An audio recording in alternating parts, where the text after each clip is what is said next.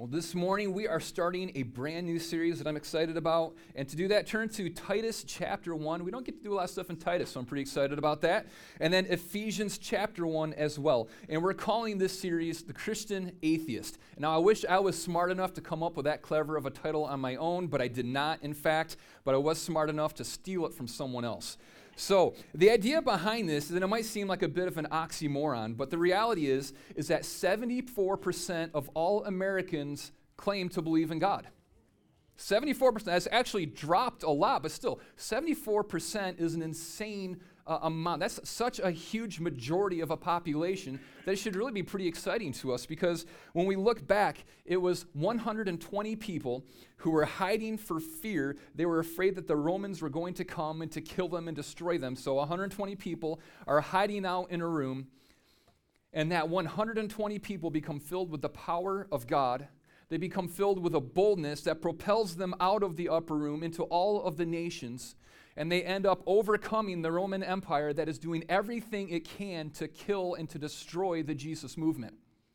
If 120 people that are poor and powerless can do that, what can 236 million people who have all of the wealth and all of the power in the most influential nation on the face of the earth do? Think about it. What could 236 million people do if we saw what 120 people could do?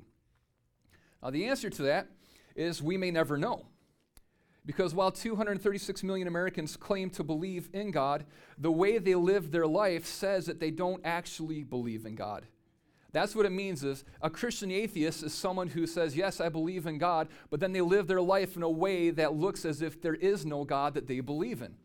And God actually talks about this in Titus chapter 1, verse 16. Paul's writing, and he says about people like this, they claim to know God, but by their actions they deny him. They are detestable, that's not a life verse right there, disobedient and unfit for doing anything good. That's pretty harsh words. That's like, Paul, can you encourage me a little bit this morning maybe? I'm kind of having a bad day, and now you're telling me I'm detestable and I'm not fit for doing any good thing. And Paul isn't calling out atheists. He's not saying, hey, if you follow another religion, here's the hypocrisy that I'm trying to point out in it. What he's doing is saying is if you claim to know God, if you claim that you follow him, that you believe in God, that the way that you live your life should reflect that. And it's really easy to say that we believe in God, but by the way that we are actually living, we are denying the statement that proceeds from our mouth. And today we're going to talk exactly about this. We're going to talk about believing in God, but not actually knowing God. See, when there was a time when before I had met Anna, my friend had just gotten engaged, and he said, hey, I want you to come to my engagement party. I want you to meet my fiance, and she's going to have some of her friends there, and named off some of the friends that were going to be there, and Anna was one of the friends that he listed off. And now I believed that Anna existed when he told me about her. I didn't say, you know what, I don't believe in this Anna. That might be a perfectly fine belief for you. I believe that belief in Anna is actually a crutch for the weak-minded, but that's okay. No, I just accepted that Anna was real, but the reality of her existence did not change my life whatsoever, because I believed in her, but I did not know her. Believing in something and knowing something are two completely different things. She's existed since 1982 when she was born, but her existence had no bearing on my life as long as I didn't actually know her. My belief in Anna did not change me. And that's where some of us are today with God. Some of us believe in God, but we don't know him. And belief isn't enough. Belief will never change your life.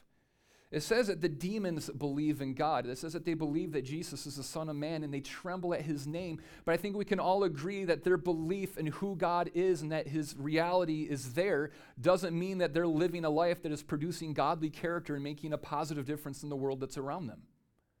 Because the belief in God isn't enough.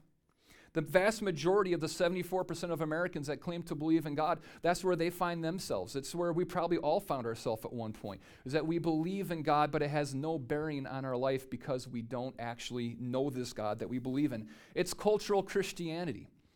Most people say, I'm a Christian. Why? Well, I'm an American.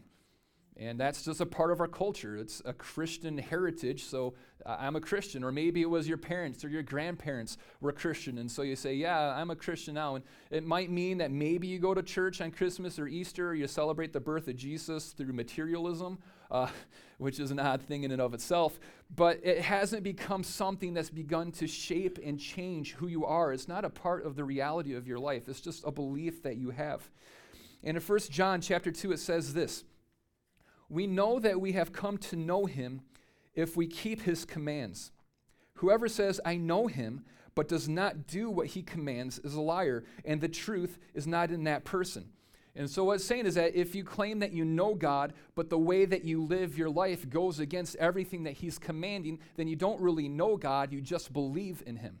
And that's not saying that you have to follow all of God's rules as a way to get to know him. What happens is you get to know God, and that stirs up a desire inside of you to begin to follow his commands.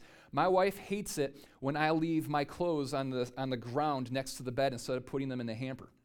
So to develop a love for my wife, I didn't say, I'm going to win her affection for me and her approval. I'm going to earn her love by putting my clothes in the hamper. That's not how it works. Because I love my wife, I'm willing to inconvenience myself and do something as ridiculous as picking my clothes off the ground and putting them in the hamper. But it's my love that propels me to obedience. I follow the commands of God because I know him. And that doesn't mean that you're going to follow it perfectly all the time. In this whole political season, it's been a real Christian couldn't support this, a real Christian couldn't do that, a real Christian would do this. And we all get mad and we're trying to say, who are all the real Christians based on the way that it is that we voted in our political policies and stuff like that. Or you start looking at someone like, PG-13 movie, do you think that one's kind of pushing the edge there a little bit? And our movie, oh my goodness, sinner. Like you are in the flames of hell itself right now. This isn't a way to be judgmental. It's not a form of legalism that we have. We're all going to fall short of the glory of God.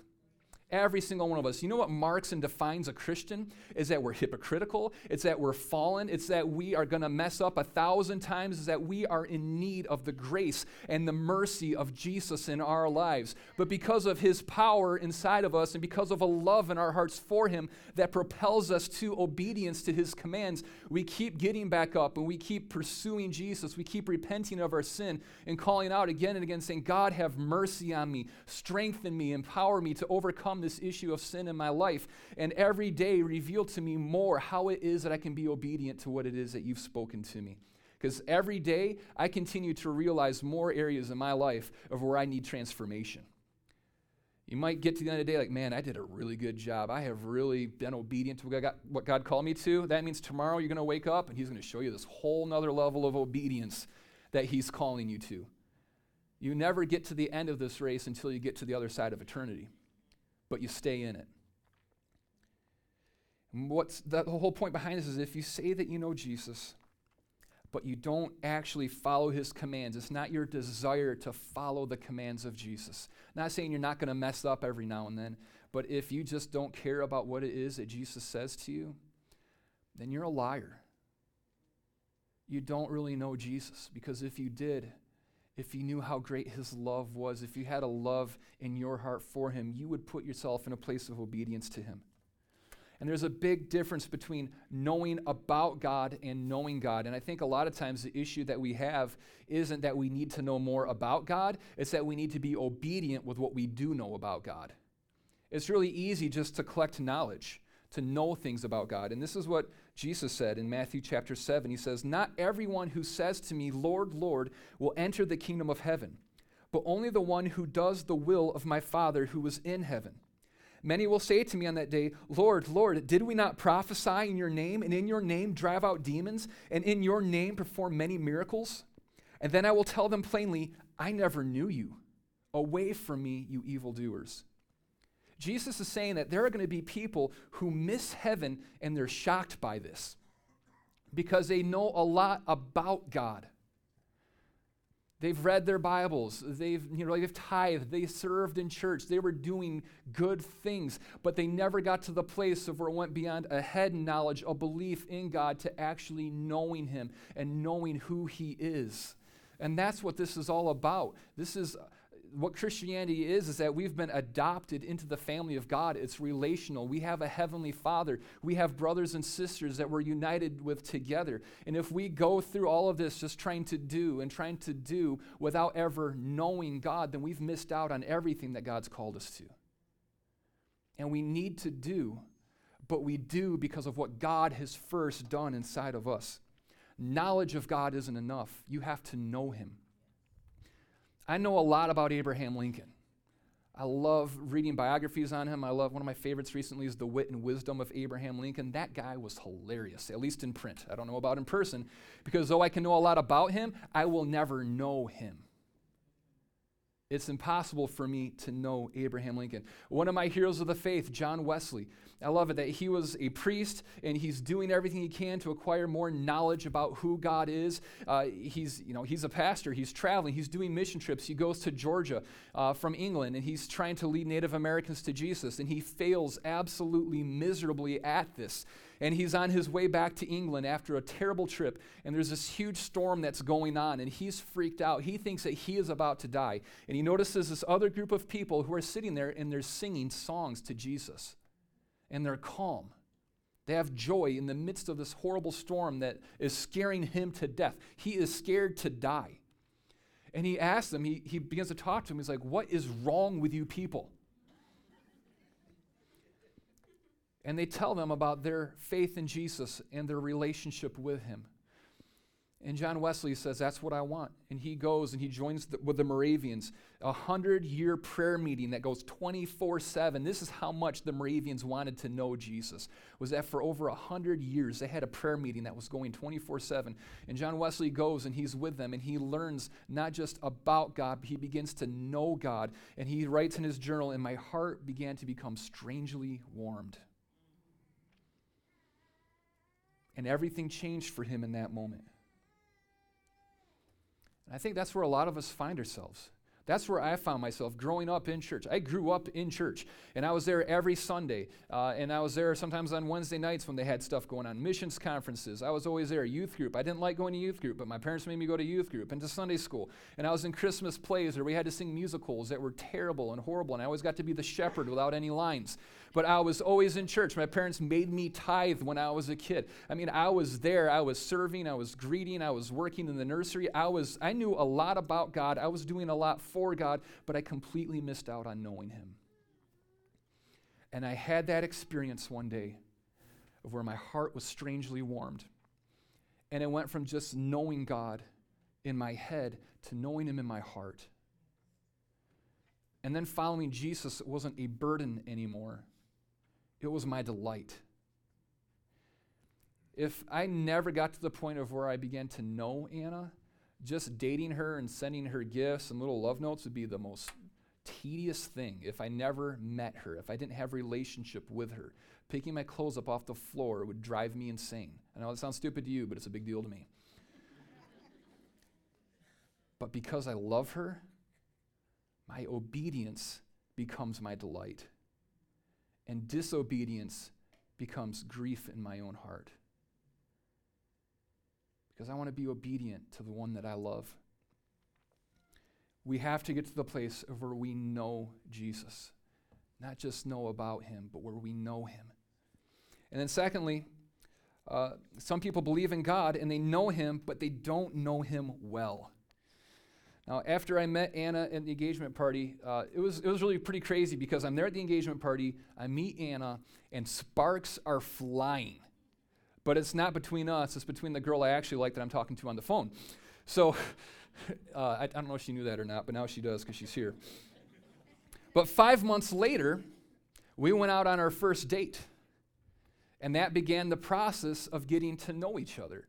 And I remember shortly after that, I'm at her house, and her cousins are there. I'm getting to meet the family and all of that stuff, and we don't know each other well. Some people say, it just felt like we had always known each other. Well, it might feel that way, but you don't always know each other, and you don't know each other that well. So we're sitting there, and she and her cousins are talking, and they're talking about something like, "Oh, that's so Dale." And I'm like, "What does that mean?" Like, like dirty, kind of gross, like the kids named Dale are always like that. And I'm like, my middle name is Dale. And they're like, no, you're joking with us. No, and I'm like, no, seriously, my middle name is Dale. I'm like, no way. And that's why I pull out my driver's license. And my name, it really is Dale. And they're all like, oh. And I had the choice to be offended. Like, how can you think this about me? How can you make fun of this name, which I don't even like, but nobody else makes fun of my name that I don't like because it's a family thing. There are generations of us in my family with the middle name Dale. And my son, just to make sure he never gets a big head and thinks he's better than me, I gave him the middle name Dale too.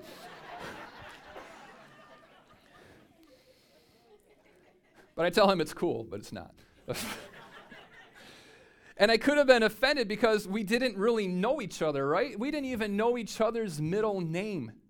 And this is where so many times we kind of get stuck in our relationship with God. It's we know God, we've had this moment of where we've been introduced to him, we recognized our sinfulness and that Jesus is our salvation, and so we repent of our sin, and we're like, God, I want to know you. There's some sparks that are flying. You feel like you've known each other forever, but you don't know Jesus very well yet. And what can happen in this area is there's a great opportunity for offense in your heart. This is a dangerous time in your relationship with Jesus, is when you don't yet know him very well. It says this in Galatians chapter 4, verses 8 through 9. Formerly, when you did not know God, you were slaves to those who by nature are not gods. But now that you know God, or rather are known by God, how is it that you are turning back to those weak and miserable forces? Do you wish to be enslaved by them all over again? And what Paul's talking about is that before you became a Christian, he said before you knew God, and then he qualifies like, well, it's not really that you know God that well right now, but he knows you. But you used to be a slave. There were things that you were doing in your life. There were sin issues that you were struggling with that were holding you in bondage. And Jesus came and he freed you from the power of these things so that you can now live the way that God's called you to in freedom and in life and in liberty. But you want to go back to that old way of life. Why do you want to do that? And the reason for it's really simple is, if you've been a Christian for a long time and you look back at the old life that you used to have, and you think about like the party scene and like sleep with who you want to and drinking and taking whatever you want to and being greedy and selfish and hoarding things and gossiping and slandering. And after you've been a Christian for a long time, you look at that and you're like, oh gosh, that life was terrible. Like I would never want to go back to that. But when you're a new Christian and you don't know Jesus very well, that still sounds awesome. That was a lot of fun when you did these things, and now you're trying to, break free of these things that you used to do. But it's a lot like any of you guys that have dogs. One of the things, you have a dog, and they just have these desires to do disgusting things. Right? Like you go by a dead animal, and you're like, oh gosh, it smells awful. Oh, and what's a dog like? Like, oh my gosh, I just want to roll in that. Oh, please let me off my leash. I just want to roll. And you're holding them, and you're trying to pull it back. Like, no, don't go roll in it. Or then they'll roll in it, and they'll eat it, and it grosses you out. And then at night, they'll throw it back up. And you're like, you stupid dog, I told you not to do this. And then you go in to get the stuff to clean it up, and you come back, and you're like, where is it? Oh, no. Oh, why would you eat that again? And you're trying to train your dog. You're like, I'm freeing you from this desire to roll in dead things. I'm trying to train you not to eat your own vomit because it's disgusting. But dogs want to do that. If you ever take them off the leash, you can't train that out of a dog because it's what they desire.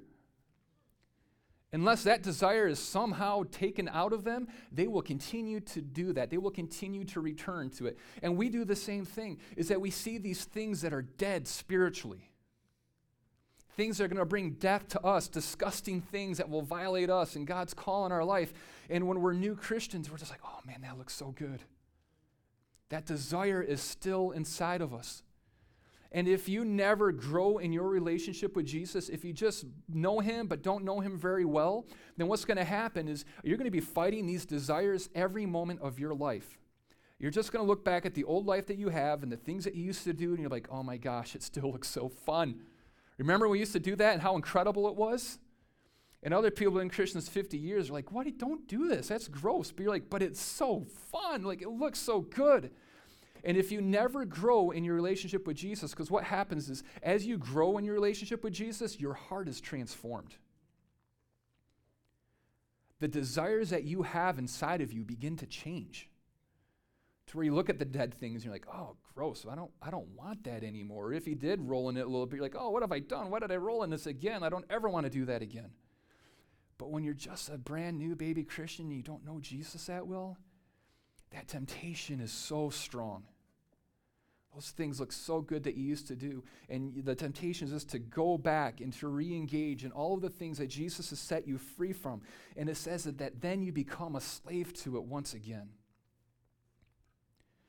If you want to really live the life that Jesus has called you to, if you want to live a life where you can resist the temptation of the enemy, because he's going to bring temptation, there are things that every one of us did before Jesus that are appealing to our hearts. And we need God to change our hearts so that we can overcome those temptations. But that doesn't happen until we grow in our relationship with Jesus to this point where we know God, or we believe in God, and we know him intimately, and we serve him wholeheartedly. And this is kind of the third level. It says in Psalm 63, verses 1 through 4, "O God, you are my God. I earnestly search for you. My soul thirsts for you. My whole body longs for you in this parched and weary land where there is no water. I have seen you in your sanctuary. I have gazed upon your power and glory. Your unfailing love is better than life itself. How I praise you. I will praise you as long as I live, lifting my hands up to you in prayer." And this is the point in your relationship with God of where you've gone from just believing in him but not knowing him. It's where you've moved past knowing him but not knowing him very well to now you're saying, God, you're not just a God. You're not just the God. You are my God. You're the one that I want. You have become my desire. The greatest desire that I have in all of this world is to see your glory, to know who you are, to encounter you in my times of worship and prayer. Now, before you're a Christian, you just became a Christian, do you ever look at people that are like raising their hands in worship and dancing? And I won't do that because I love you all. But, and you're like, what is wrong with that person? You ever laugh at them? Because it made no sense to you, right? I mean, maybe if we were at a concert or maybe at a U of M football game that they didn't lose, we'd be going crazy. But when we see people worshiping like that, we're like, what is wrong with that? I can never see myself doing that. But what happens is over time, that love develops for Jesus in your heart. And then all of a sudden you find yourself like, I want to go to a night of worship. Like, I just want to worship the Lord. I want to raise my hands. I want to get together with other people and I want to pray with them. And that seems crazy and like a discipline for a lot of people, but you can go so far in your relationship with God that this becomes the desire of your heart. Where you say, Jesus, I want you more than anything else in all of this world. I've seen what the world has to offer me, and it pales in comparison to who you are. It's not just that I want what you have for me, but Jesus, I want you. I want to know you, God. I want to know you even more. And one of the great things that I love about marriage is that I have this beautiful wife, Anna, who I just continue to learn more about. I know her better than anyone else in the entire world knows her, and I continue to learn more about her every single day of my life. I will never get to the end of knowing my wife. I will never know everything there is to know about her. I will never get to the place where I'm like, oh gosh, I'm kind of tired of knowing her. Every day, when it comes to Jesus, we will never exhaust the limit of knowing him. Every day, we can come and dig deeper into saying, God, I want to know your goodness even more this day. This is my prayer every morning, is God, I want to love you. I want to know you more today than I did yesterday. And it's become the greatest joy in my heart. When I was a kid, the greatest joy in my heart was finding a whole bag of Skittles without any parental supervision. Like, that was the best thing that could ever happen. I would have sold my soul and my sister down the river for a bag of Skittles and no parents around. And those desires change over time. Now there's other things that you want. Maybe you want, like some people, like, I just want to get married so bad, or a boyfriend or a girlfriend, or some people like, I just want a car, I just want this career, I just want whatever it might be. And there becomes this greatest desire that you have in your life. You can have that with Jesus, to where he becomes the greatest desire that you have in this world, where it's not just a discipline to pursue him, but it becomes your delight to pursue him. You know, the greatest thing, I love that as a Christian, that Jesus has set me free from bondage and from sin. I love that there's a purpose for my life. I love that God uses me to bless other people. I love my family. I love my kids are incredible. I love this church. There are so many things that I love. But I love knowing Jesus more than any of those things. And it's not even close. And I'm not saying that to sound like a bad parent. Like, don't you love your kids? Yes, I love my kids. But I love the one who gave me those kids even more. And that's the place that we're going to. I love how David wrote this in Psalm 9:10. He says, "Those who know your name trust in you. For you, Lord, have never forsaken those who seek you." He says, those who know your name. The name that you use in talking to someone says an awful lot about how you know them and the relationship you have with them. When someone calls me on the phone and they say, "Is Mr. Brown there?" I'm like, "Yeah, let me get him." Hang up, because it's a telemarketer.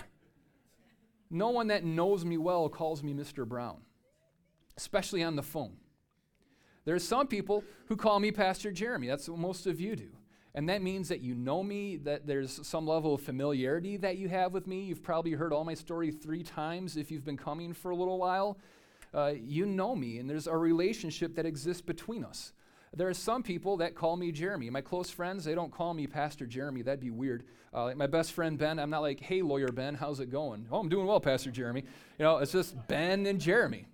Because there's a more familiarity, there's a greater closeness and a bond that we have from being best friends since we were in 3rd grade. There's a couple of people that call me son. And that speaks to the relationship that I have with my parents. There's something special, there's something that's unique about that only my parents have the ability to call me son. I'm called daddy by my 2 kids. And what that means is that we've wrestled a lot, we've had tickle time, we've changed diapers. Well, I've changed diapers, they haven't yet. That's hopefully about 50 years from now. But it's coming, kids. Paybacks. Man, the spiritual wheels of this train just fell off. I'm sorry.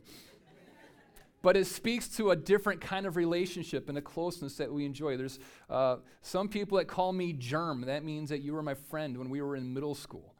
And we did some stupid stuff together. And then there's only one person who calls me Pumpkin.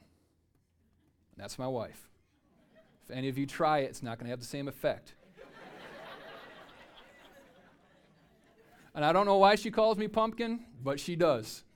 And it speaks of a closeness and a special relationship that she and I have. Well, this is my question for you. What do you call God? What's the name that you know for God? Are you one of those people like, "Oh, mighty creator, oh, great spirit"? You don't know Jesus. If you knew Jesus, you wouldn't call him, "Oh, creative, mighty, great spirit from all times, everlasting being." That's not how you talk to people that you know. You call him the big guy or the man upstairs. 8 pound, 6 ounce, blue-eyed baby Jesus. What is it that you call him? Do you call him Savior? Because you don't call him Savior until you recognize that he's the one that saves you. Do you call him Provider? If you do, that means that there's been a time in your life where you needed provision, and he was that provision for you. Do you call him Friend? Because if you call him a friend, then that means that you know him in the way of the time when you needed a friend, you found that you had a friend in Jesus. Do you call him Redeemer? Because that means that you recognize there was a time when you needed redemption, and he was the one who came and he did that. Or Restorer. Have you found the restoration that is in God? Have you called him your protector, your comforter, your shelter? I learned to call God my healer. Because I used to know in my mind that he was a God who healed, that other people called him a healer. But when I found myself needing healing in my life, I learned God and his love in a whole new way. And now that I call him healer, you call him Father. Jesus said you call him Daddy. Because that's the closest relationship that there is between the father and the child.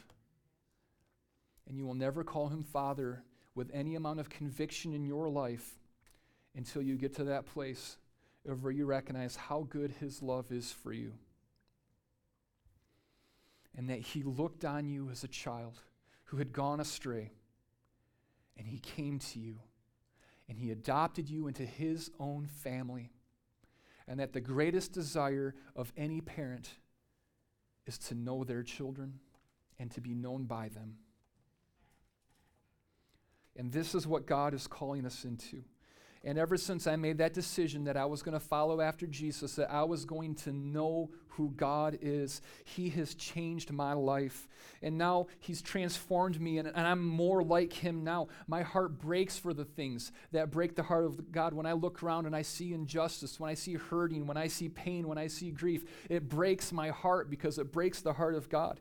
I have a hunger in my life for his presence, something that I never wanted before, where I hated reading my Bible and I hated worship time and prayer and all of these things. I hated going to church, but now it's like, I'm hungry for your presence, God. I want to know you more. I just want to be in your presence, a tangible expression of your presence, God. I had a generous heart. I mean, I was like, if I found a penny, I'd fight you to the death for it. And God's changed my heart of where now I love giving things away to people. That was the work of God inside of me. That was not my nature. He made it so that I grieve over sin, my own sin, when I fall short, when I know that I'm breaking the heart of God. When I see sin in the life of other people, it's not to judge them or to condemn or how could you. It's that I hurt for them because I know what that's going to produce in their life, and I want to see Jesus come and bring freedom and healing to them. He's made it so now the fruit of the Spirit is being born inside of my life. He's put a desire inside of me to care for the poor, to have compassion for the downtrodden. These are all things that Jesus does in our hearts. It's not something that you can create on your own. It's what God does in you as you begin to know him and know him more. And if you want a life like this, what you need to know is that right where you are, God can begin the transformative work inside of your heart to make you like him, and that you can know God's love, you can know his acceptance, his approval, his forgiveness. You can know God as a father.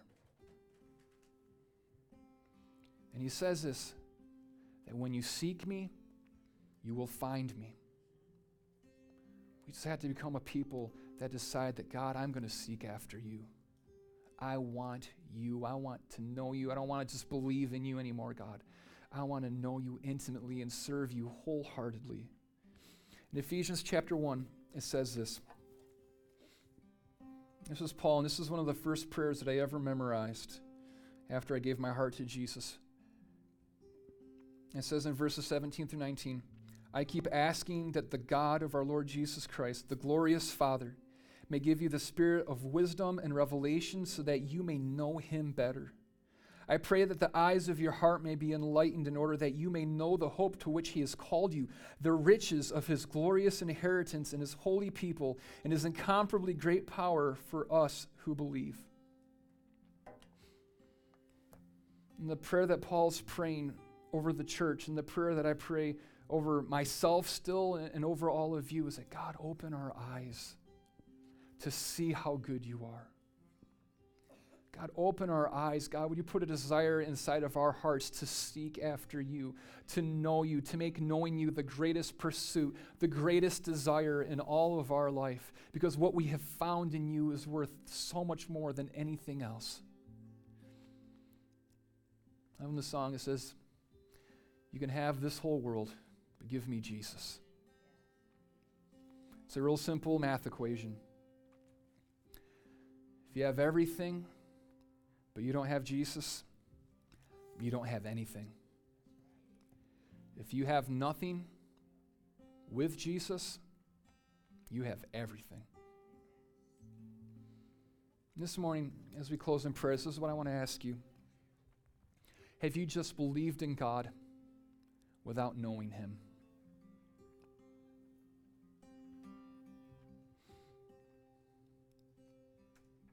Because this morning, if that's been the way that you've been living your life, he's speaking to your heart right now.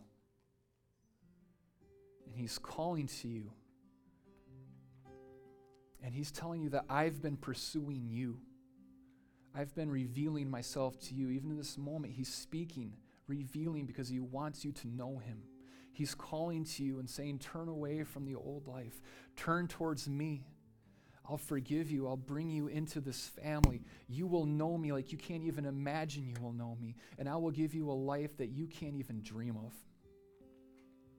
Or maybe you've made that decision, but you haven't progressed beyond that. But you want to know God wholeheartedly. You want to know him intimately. Then that's what he's speaking to you this morning, is that it's possible. Just seek after me. Make me your number one pursuit. Make me your greatest desire. And you will find me and you will know me more than you ever imagined you could. Or maybe you've been pursuing Jesus, but you just want more. And that's, I think, where so many of us are at, is we need more of God. We need more of who he is, because we've tasted, we've seen his goodness, and we want more and more of it. This morning, if that's any of those of you, then just join me in praying and seeking after God. Father, thank you that you came to us, that you pursued us to such an extent that you gave up the glory of heaven, that you came, that you died on the cross for our sins. You were dead, buried in the grave, but on the third day you rose again, proving that you truly are God and giving us the hope of the future. And Jesus, we believe in you. And we ask that you would forgive our sins, God, that you would forgive all of the other things that we've pursued more than you, all of the times that we've been tempted to go back to that old life and become slaves to sin again. God, would you forgive us for the times that we were just content knowing about you, but not really knowing you. And God, this morning, would you do something new inside of our hearts as we turn our hearts towards you, as we declare that you are our desire? God, would you stir up and fan into flame a passion inside of our hearts? God, would you open our eyes that we could see your goodness, God, that we could see how great you are? And Jesus, in Radiant Church, in every one of our hearts, would you stir up a hunger for you that can't be quenched by anything, God, a desire to pursue you, to be obedient to everything that you're speaking to us, God, all motivated out of a love inside of our hearts. Jesus, transform our hearts, transform our minds, renew us, make us like you this morning. And as we seek after you, we thank you for that promise that we will find you, that we will see your glory. In the name of Jesus we pray. Amen. This morning we're going to continue to worship and continue to posture your heart before the Lord to receive from him and stir up that desire for him.